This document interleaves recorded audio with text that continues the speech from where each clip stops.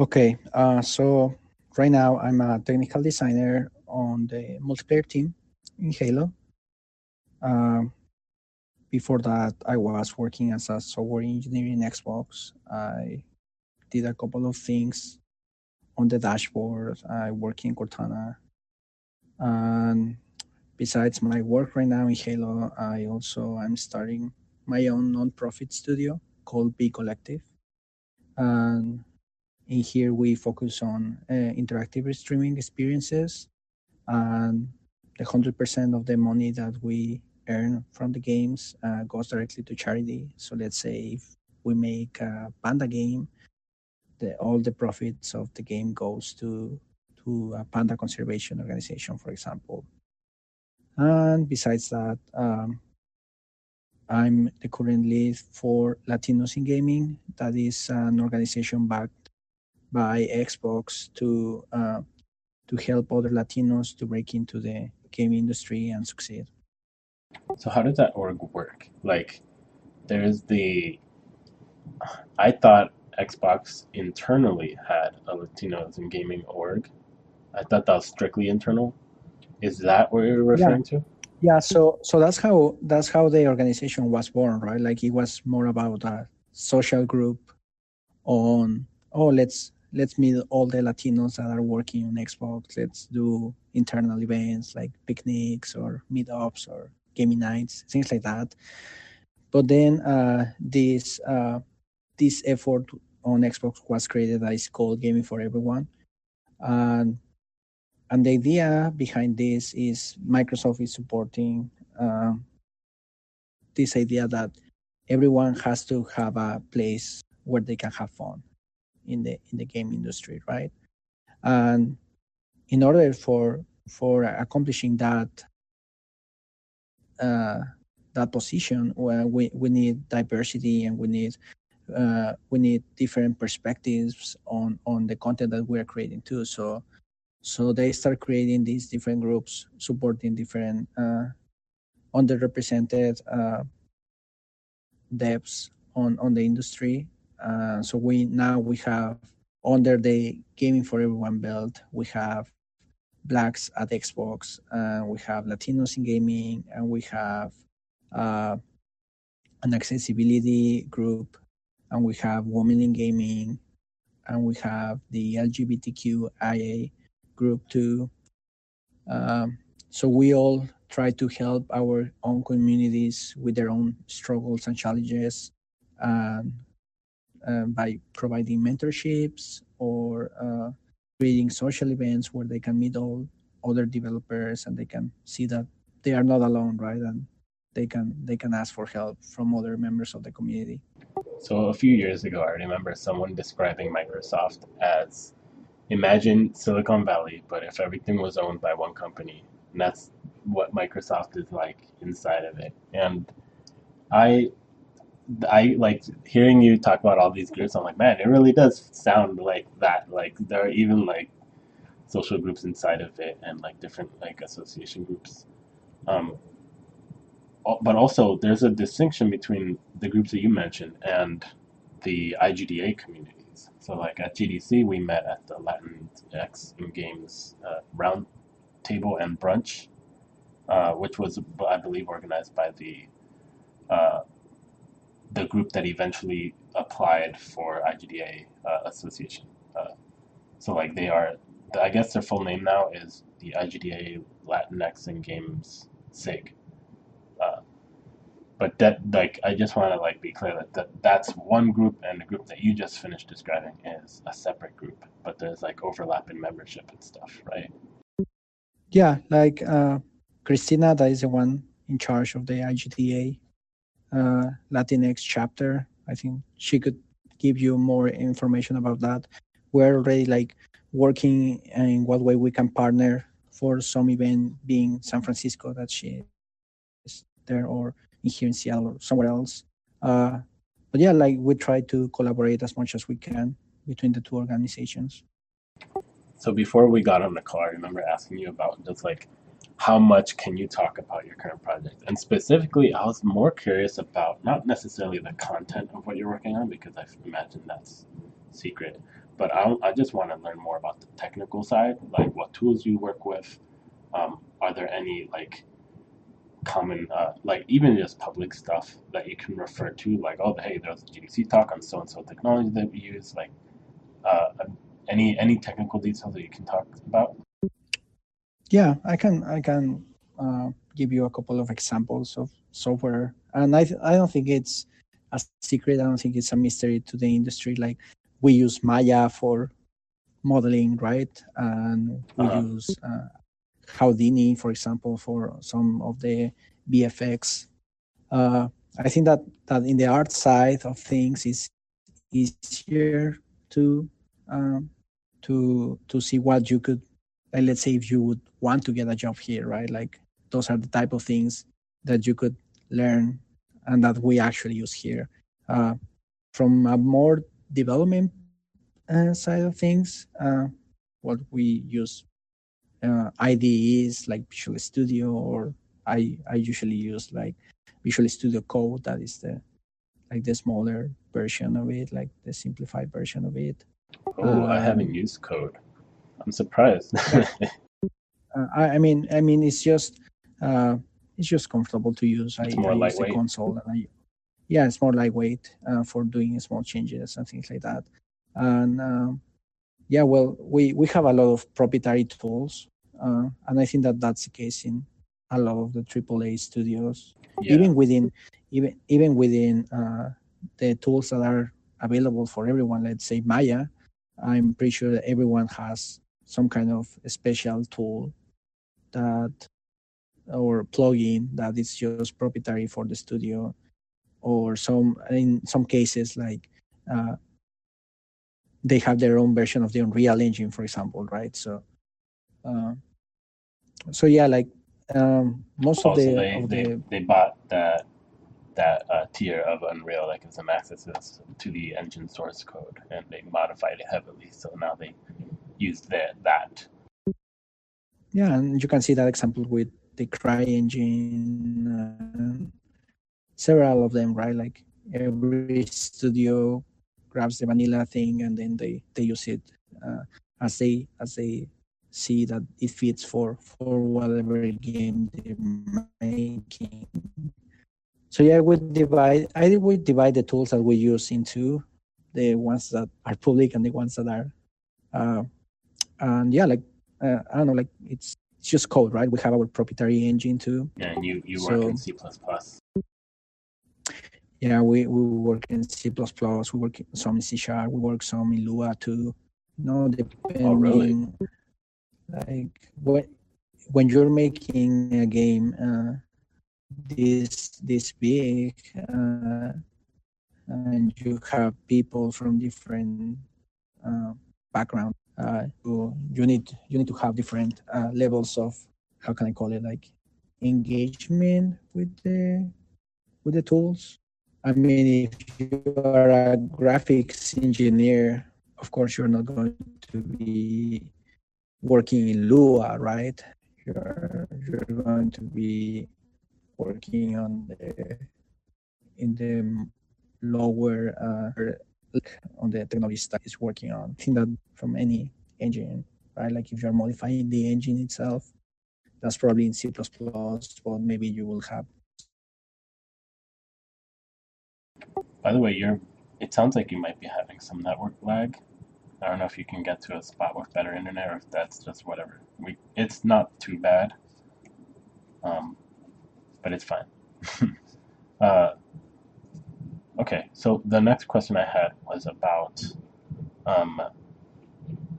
you mentioned the tools that you work on your day to day. I'm wondering like what your process is like day to day. Like what kind of feature work do you typically do? Are they like I know you work on a multiplayer team. Is it like the team decides to experiment with a certain new mode or new idea for a change, and then they just put you on it to work on it?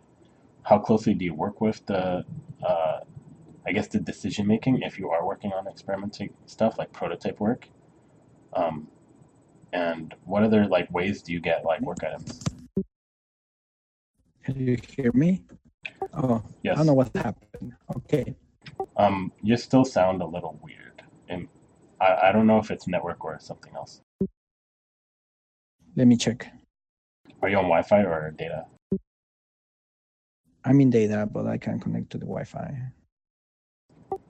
You sound much smoother now, but it might just continue behaving the same. Like you've been going in and out as far as smoothness goes.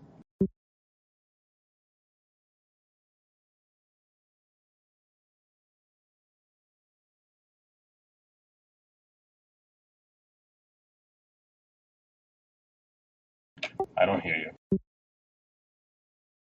I'm trying to connect to the Wi-Fi.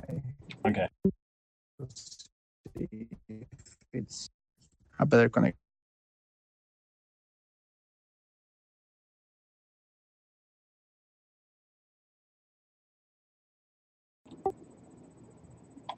Testing.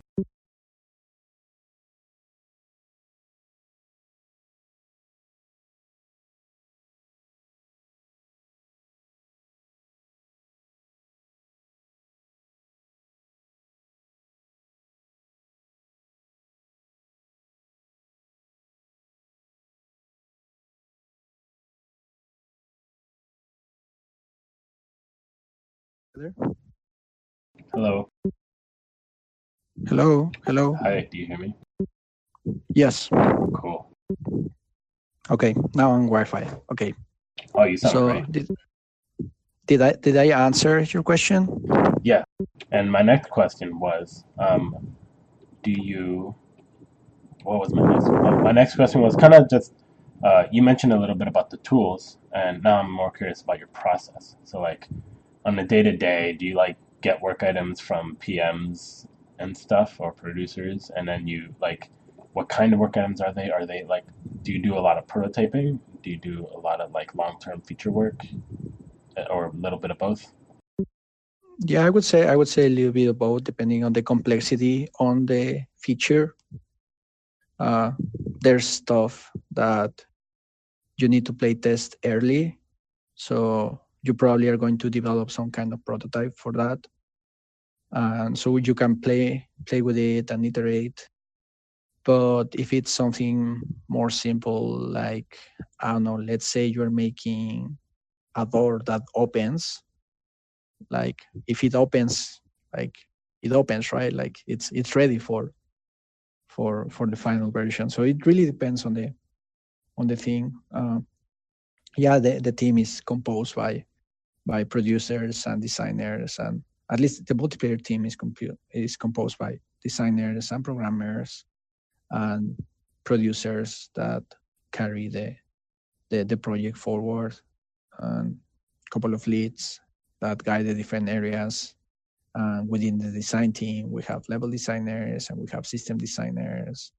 I'm the technical designer, which means that besides doing designing stuff itself, I help with more technical things like scripting, or if some level designer needs an interaction on the map, I can help him set it up, that things like that. That's neat. When you, uh, so you studied computer science in school, right? Yes. And you got hired by this team after you graduated? So I graduated and I started working on Xbox Oh, for right, yeah. about a I year, remember now. and then I got hired by this team. What kind of work did you do on the Xbox team? Like what features? I used to work in Cortana, so I did a lot of the voice commands.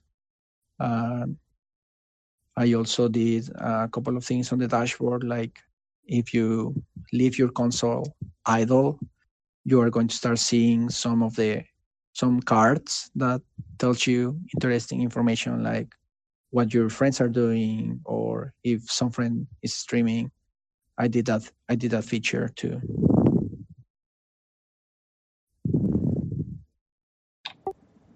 So how long were you there on the Xbox team, and how long have you been on the current team? I I was around a year on Xbox, and I've been here almost a year too. What do you think helped you, like, as far as like the interview process went, to get the first Xbox job? So I think that, like, number one, I was an intern too, right? Like, I was an intern on Xbox. I did Uh-huh. 3 internships there.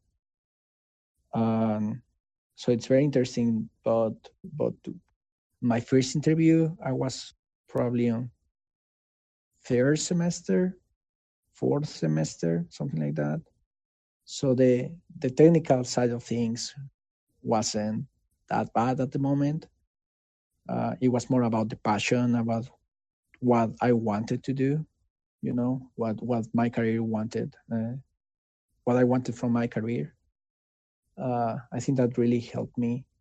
Like being having a very clear vision of what I wanted to achieve and where I wanted to be. I think they like that about me.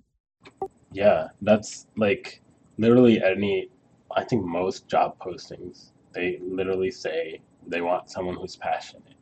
And you see that so often that it starts to mean nothing. But I think what you just said is like a good example of like what that kind of Yeah, means. and I can tell you, like, here in the studio, like, I work with the most passionate people that I've ever known.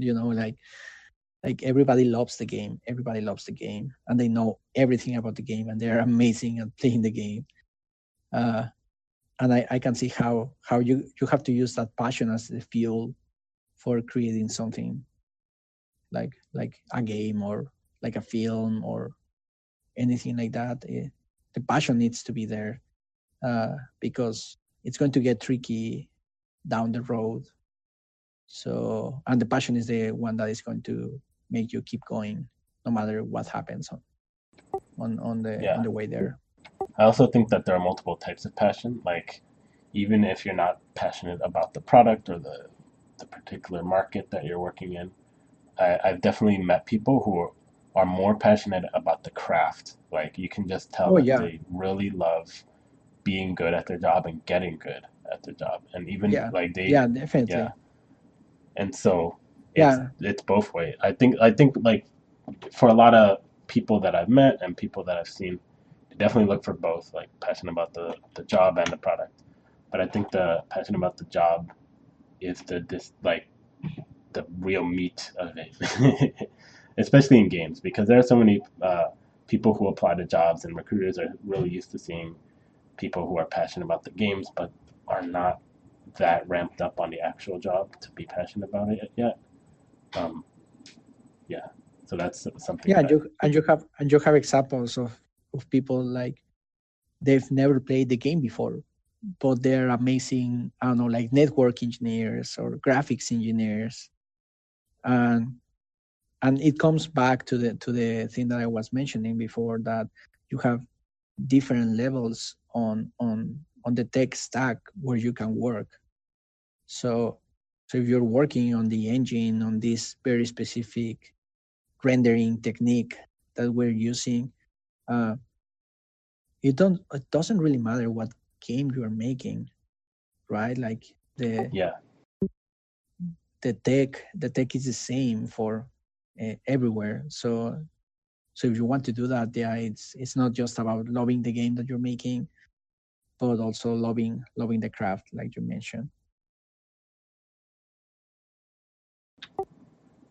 so I wanted to learn more about the nonprofit work you've been doing. So you, what was it called? Be Collective. Was that the name of it? Do you hear me? I don't hear you.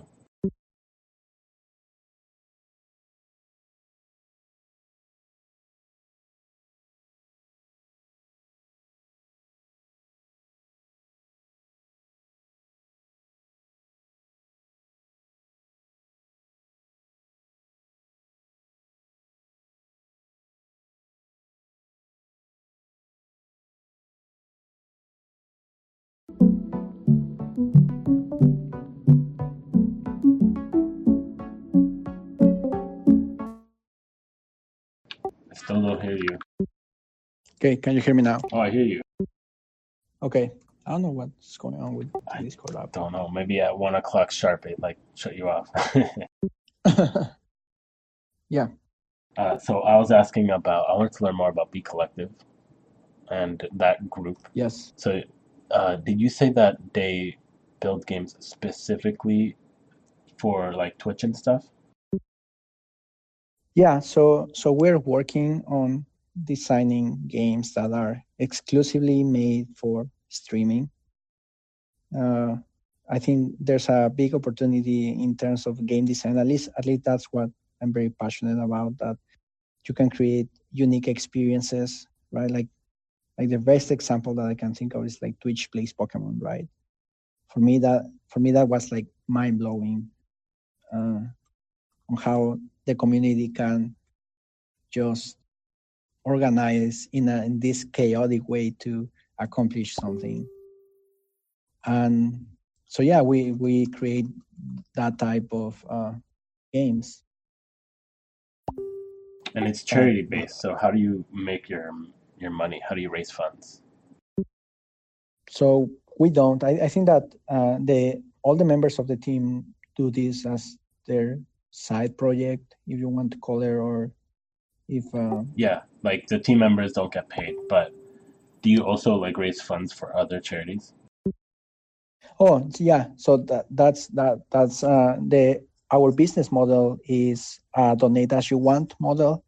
So you go to our catalog of games and you select the game that you like, and you say, "Oh, I think this game is $5 for me," and the full $5 goes to the charity, right? And depending the charities are aligned with the theme of the game.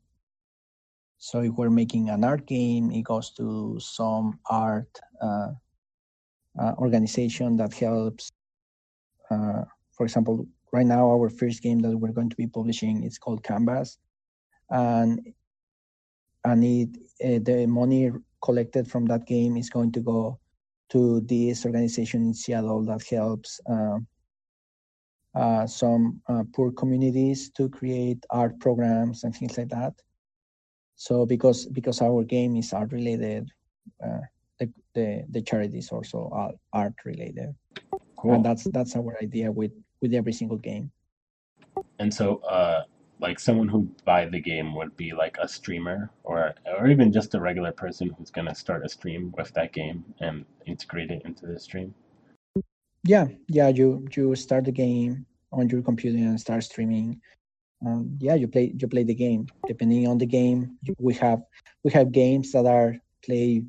For example, it's the viewers against the streamer, or there are some other streamer only. I mean viewers only games, and they are at least I'm trying to have a different types of experiences for streamers and for the viewers too, right? Like maybe you can have a game that you put in on screen while you're waiting between your Overwatch matches, for example, or like a more passive game. Yeah, like a passive game that you leave on your channel while you're not streaming, or that's interesting, or something that you're not actually engaging as a player, but you are guiding the viewers to accomplish something, right? Like in the case of Canvas, the game is basically that. It's an empty canvas where you guide the viewers to draw something, right? Or you challenge the viewers to draw something. That sounds really fun, actually.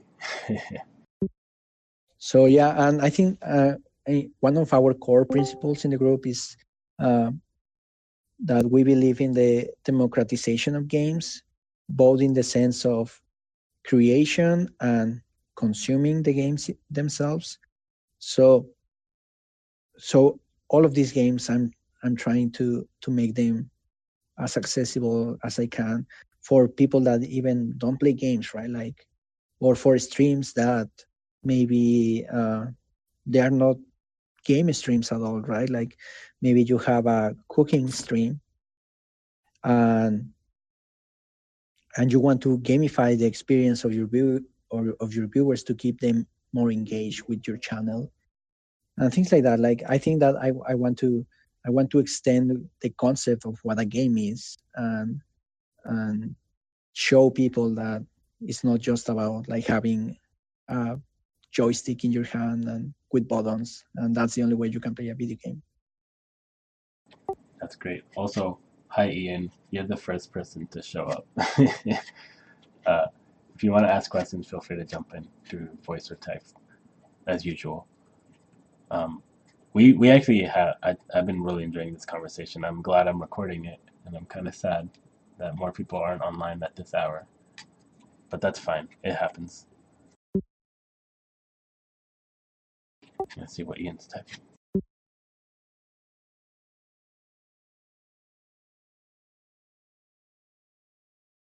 So, I wanted to ask you, lately I've been hearing a lot about the Microsoft reorg. You know how they kind of do like a reorg every like year or so, around this time of year. Does that affect 343 at all, or is 343 more like its own like separate entity that's kind of owned by Microsoft? No, I mean we are all part of the gaming organization now. Now that okay, so you really are part of the org. Became the CVP of gaming.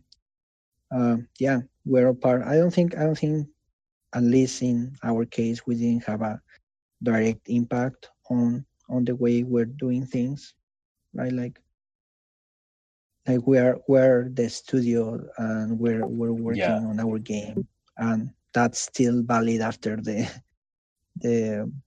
reorg. So of course, it always is. We're not that impacted. I was just more curious about how, like, it's more of a question of how far removed are the studios from Microsoft, and I guess you kind of answered it. Like, they are actually part of the like org, like that chart and the division stuff, but they do operate as if they are like their own little companies, their own little studios.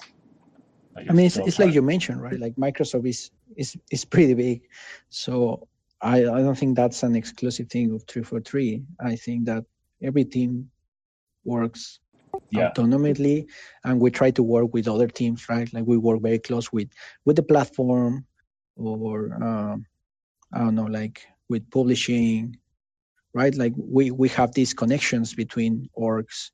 Or for example, like when I used to be on Xbox, I had a big relationship with Bing and with Cortana, with the Cortana core team, right?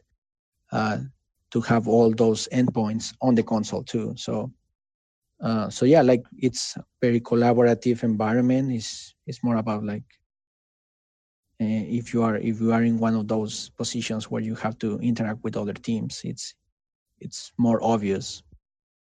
Can I ask what your team is like? Like, what kind of people are on your team? Like, are many of them very senior people? Like, or is there a mix of like juniors and like people with a lot of experience versus people with not that much experience? I think most people here are very experienced.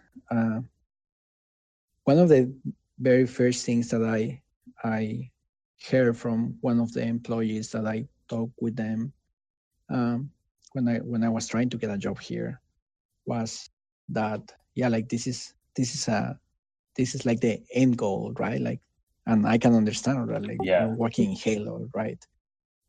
So there's a lot of senior people that are amazingly talented people, and they have a lot of experience.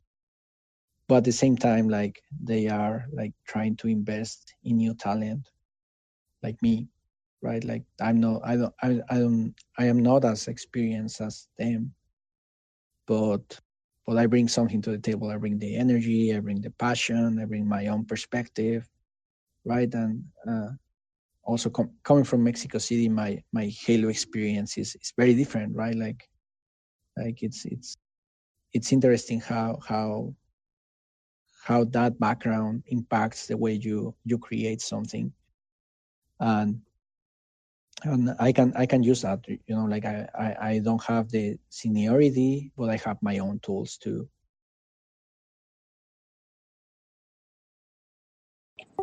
What's the team culture like? Is first of all, like, do you crunch a lot?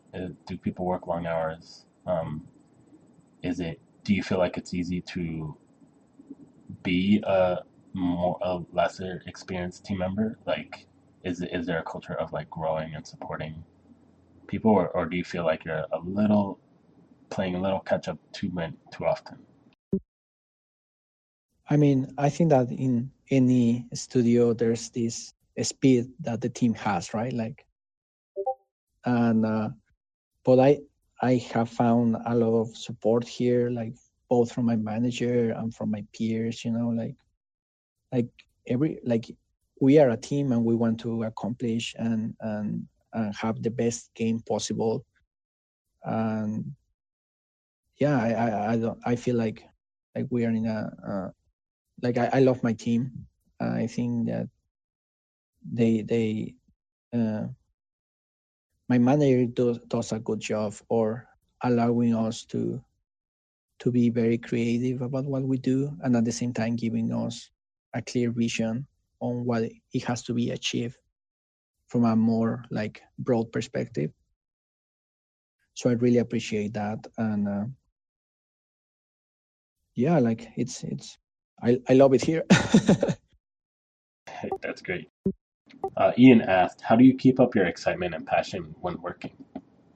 It kind of sounds like, as you were saying earlier, that it kind of just comes easy to you because you just love the team and the product so much.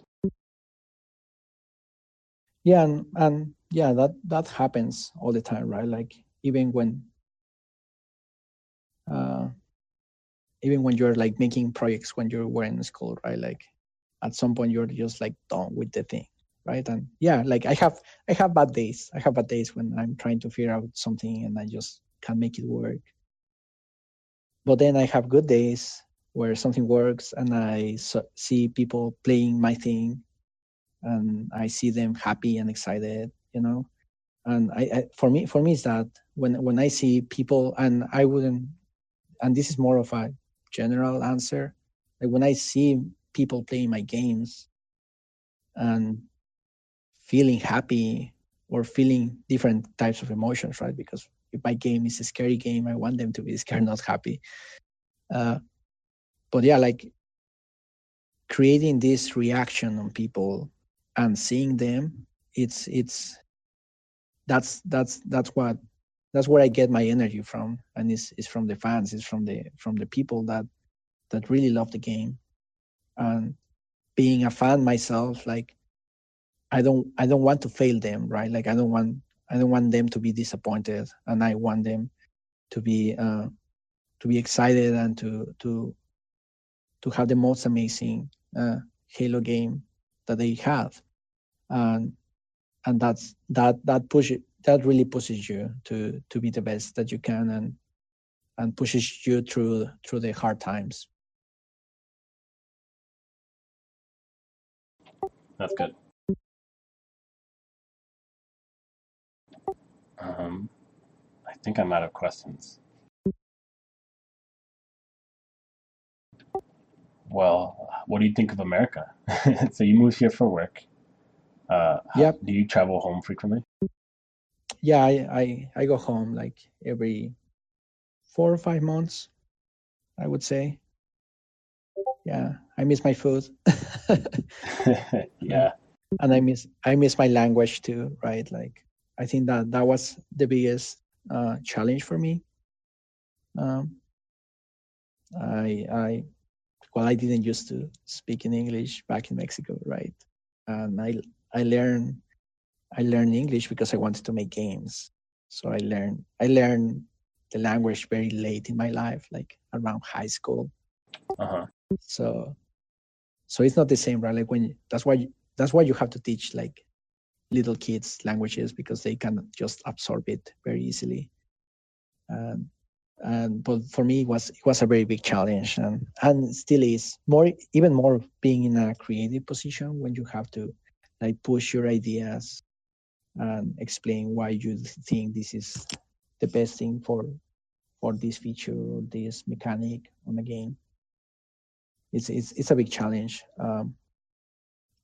but I'm getting used to it. I hope the weather wasn't as bad as it is here in Seattle, but it's all right. At least it's not like New York cold.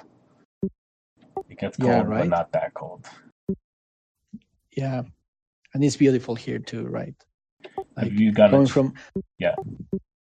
coming from Mexico City, where the air quality is not the best. Uh, here Yeah. on the mountains is amazing. Yeah, and people here care a lot about the air quality and the environment. Yeah. Have you gotten a chance to travel around the country at all, like the United States? Yeah, like I usually travel for work Like when I'm GDC? organizing. Yeah, GDC, or I go to LA for E3, or I'm going to be participating in this Game Depths of Color Expo in New York. Oh, I heard of that. Yeah, it's an important expo that they are starting to develop there, and we're supporting the team over there to reach out to East Coast uh, devs. And yeah, like I travel a little bit here and there. Travel to Vancouver a lot, being that close.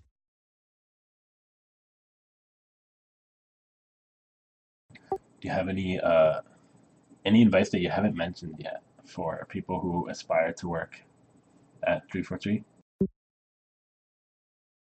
I think that my biggest advice, and even more that this is focused for students, is that you have to start as early as you can making games, because it's like a snowball effect. Like if you make I don't know, like a Space Invaders clone when you're in first semester, uh, you might think that it's not that amazing game or whatever, but it's a step towards the direction that you want to be.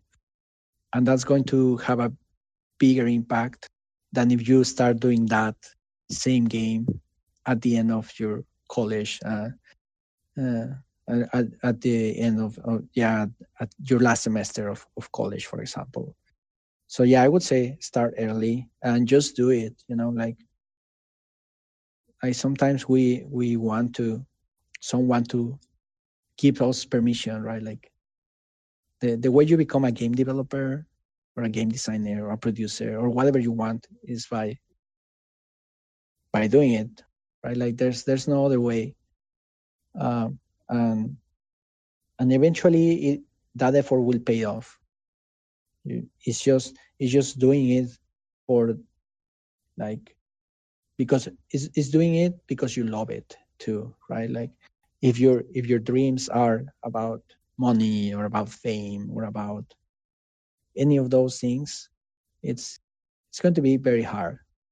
But if you love what you do, no matter what happens, um, everything is going to be there as a consequence of you just doing something that you really love.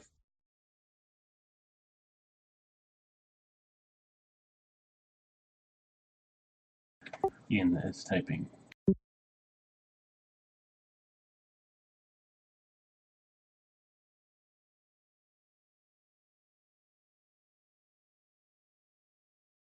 Yeah, just to elaborate on what you were saying, I definitely agree. Um, that's definitely the advice that everyone just keeps spreading over and over again, which is like just get started, don't wait, don't feel like you have to wait. And it really is a snowball effect. Like the experience difference between like having like 1 year of experience and 2 years of experience is like enormous. Like especially in programming. And Yeah. programming, like the hours that you have put in, makes a huge difference. And a lot of people feel bad, especially in introductory classes, where they feel like, oh man, I'm in this intro class, but there are people in this class who have made all these great things already before the class, like people who get started programming in high school, for example. Um, and and you know, like, don't get yeah, discouraged by not being the best. yeah, It's not about being the best. It's about doing what you love. Like, I don't think I was the best student of my class when I was in college. I don't think I was the best programmer. I don't think I didn't have the best grades either, you know. But I was the one that loved what I do the most. And now all those people that were like uh, that that have better grades than me, or that they were making these amazing things, they would like to have my place, right? So it's more about doing what you love, and don't get discouraged because it's not in the quality that you expect, and don't compare with other people, you know. Like, that was one of the things that was harder for me to learn being in college, like, or even like after, right? Like, I would say, like, yeah, I'm 20, 21, 20 years old. Like, at this point, Steve Jobs already was, super successful. What am I doing, right? And the thing is that my journey is very different from Steve Jobs' journey, and it's very different from your journey. And like, everyone is on their own track, and it's very difficult to compare, and it's very difficult to really like compete against people, because everyone comes from different backgrounds and have different expectations, and there's also like some kind of randomness and some kind of luck that is involved in whatever happens. yeah, So it's better to just love what you do and hope for the best. yeah. I think understanding that how big of a difference hours can make, like just the hours that you put in experience, and also understanding how much luck plays into it. Uh, because like once you understand it, I think it's much easier to not get discouraged because then you can be like, And okay, I like that was just luck, or like if you don't get a particular job offer, for example, you can just think, yeah, there's a big amount of luck in it. It doesn't necessarily mean that you're not qualified for a particular job.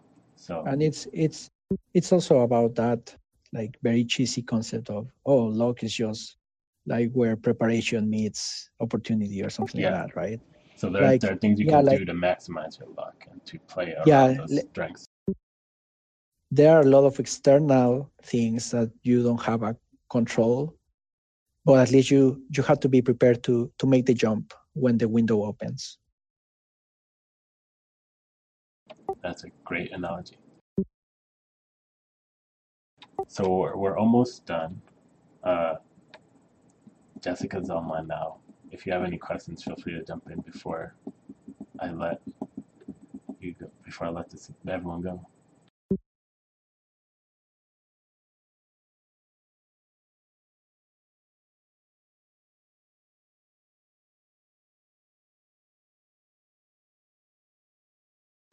Well, I asked earlier, do you? How often does your team crunch? By the way.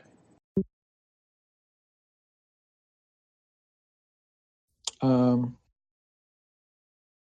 I don't know. That's the answer.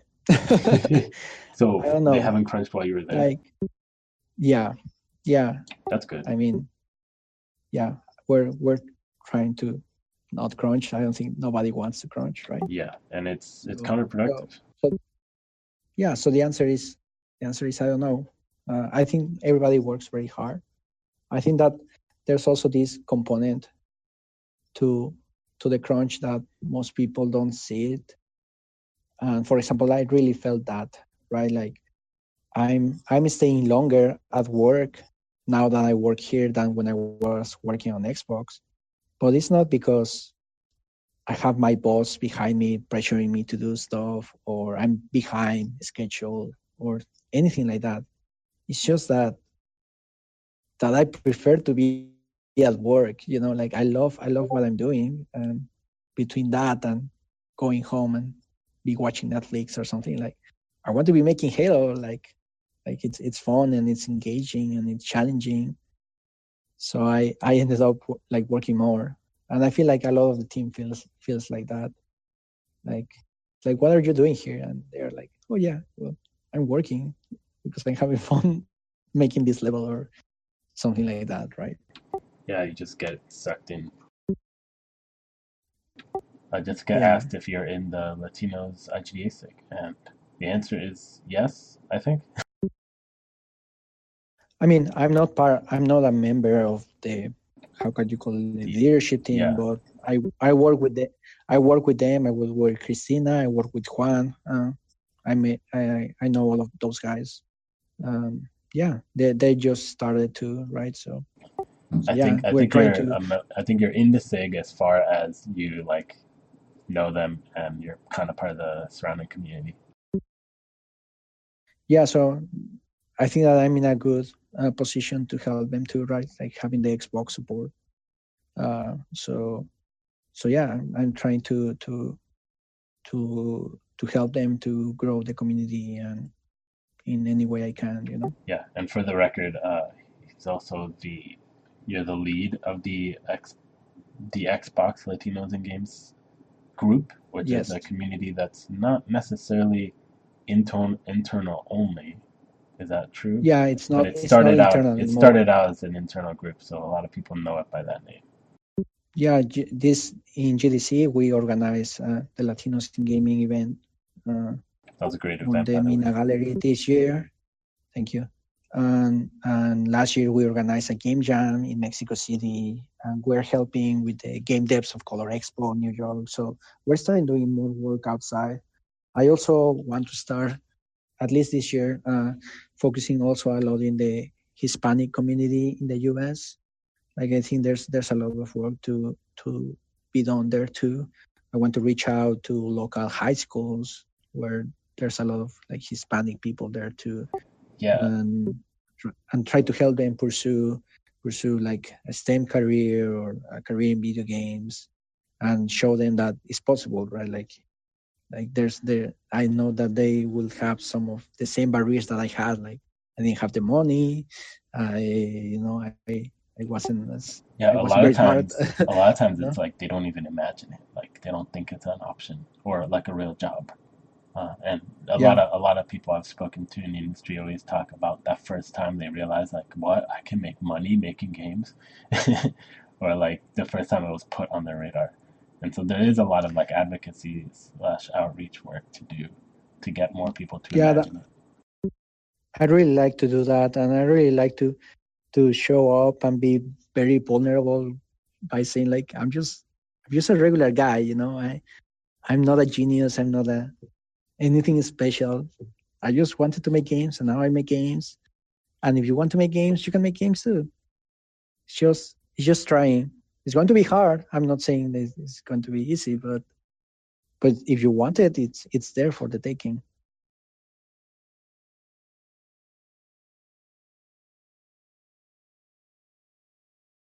Okay, so we're kind of out of time, but Jessica asked, she wants to learn more about what it's like to be a technical designer, like that, what that job title means. And I asked a few questions about it earlier. Do you think that we kind of covered it? Maybe I can just point to the recording. I can answer it very quickly. Sure. Uh, the way you can think of a technical designer is a game designer that also codes. You know, like I'm the contact between the engineering team and the design team, right? Like sometimes I'm working on solving design issues in the technical side, or I'm solving technical issues on the design side. So let's say we're in a brainstorming session and we're trying to figure out a new game mode, right? And somebody says, "Oh yeah, we should just like have this crazy thing happening." And I'm like, "No, it's not possible because I talk with engineers and this is like this is what is actually viable because of these reasons." And I'm kind of like the glue between the two worlds, right? And yeah, you can think of it as that, like I'm the connection between the engineers and the designers. And sometimes I have tasks that are like an engineer, sometimes I have tasks that are more like a designer. It's it's a little bit of a reform position. But yeah, I hope that answered the question. Thank you. So I'm going to let you get back to work now. Thanks so much for doing this with us. Also, let us know if you ever want to do another one in the future. Maybe like in a year or something. Yeah, definitely, anytime. And if someone wants to talk or someone has any additional questions, just contact me. I guess I can leave my email in the chat, and just send me an email and we can talk. And I don't know, whatever you need, I'm here for you guys. Thank you. Okay. Thanks. See you later. Yeah, thank you.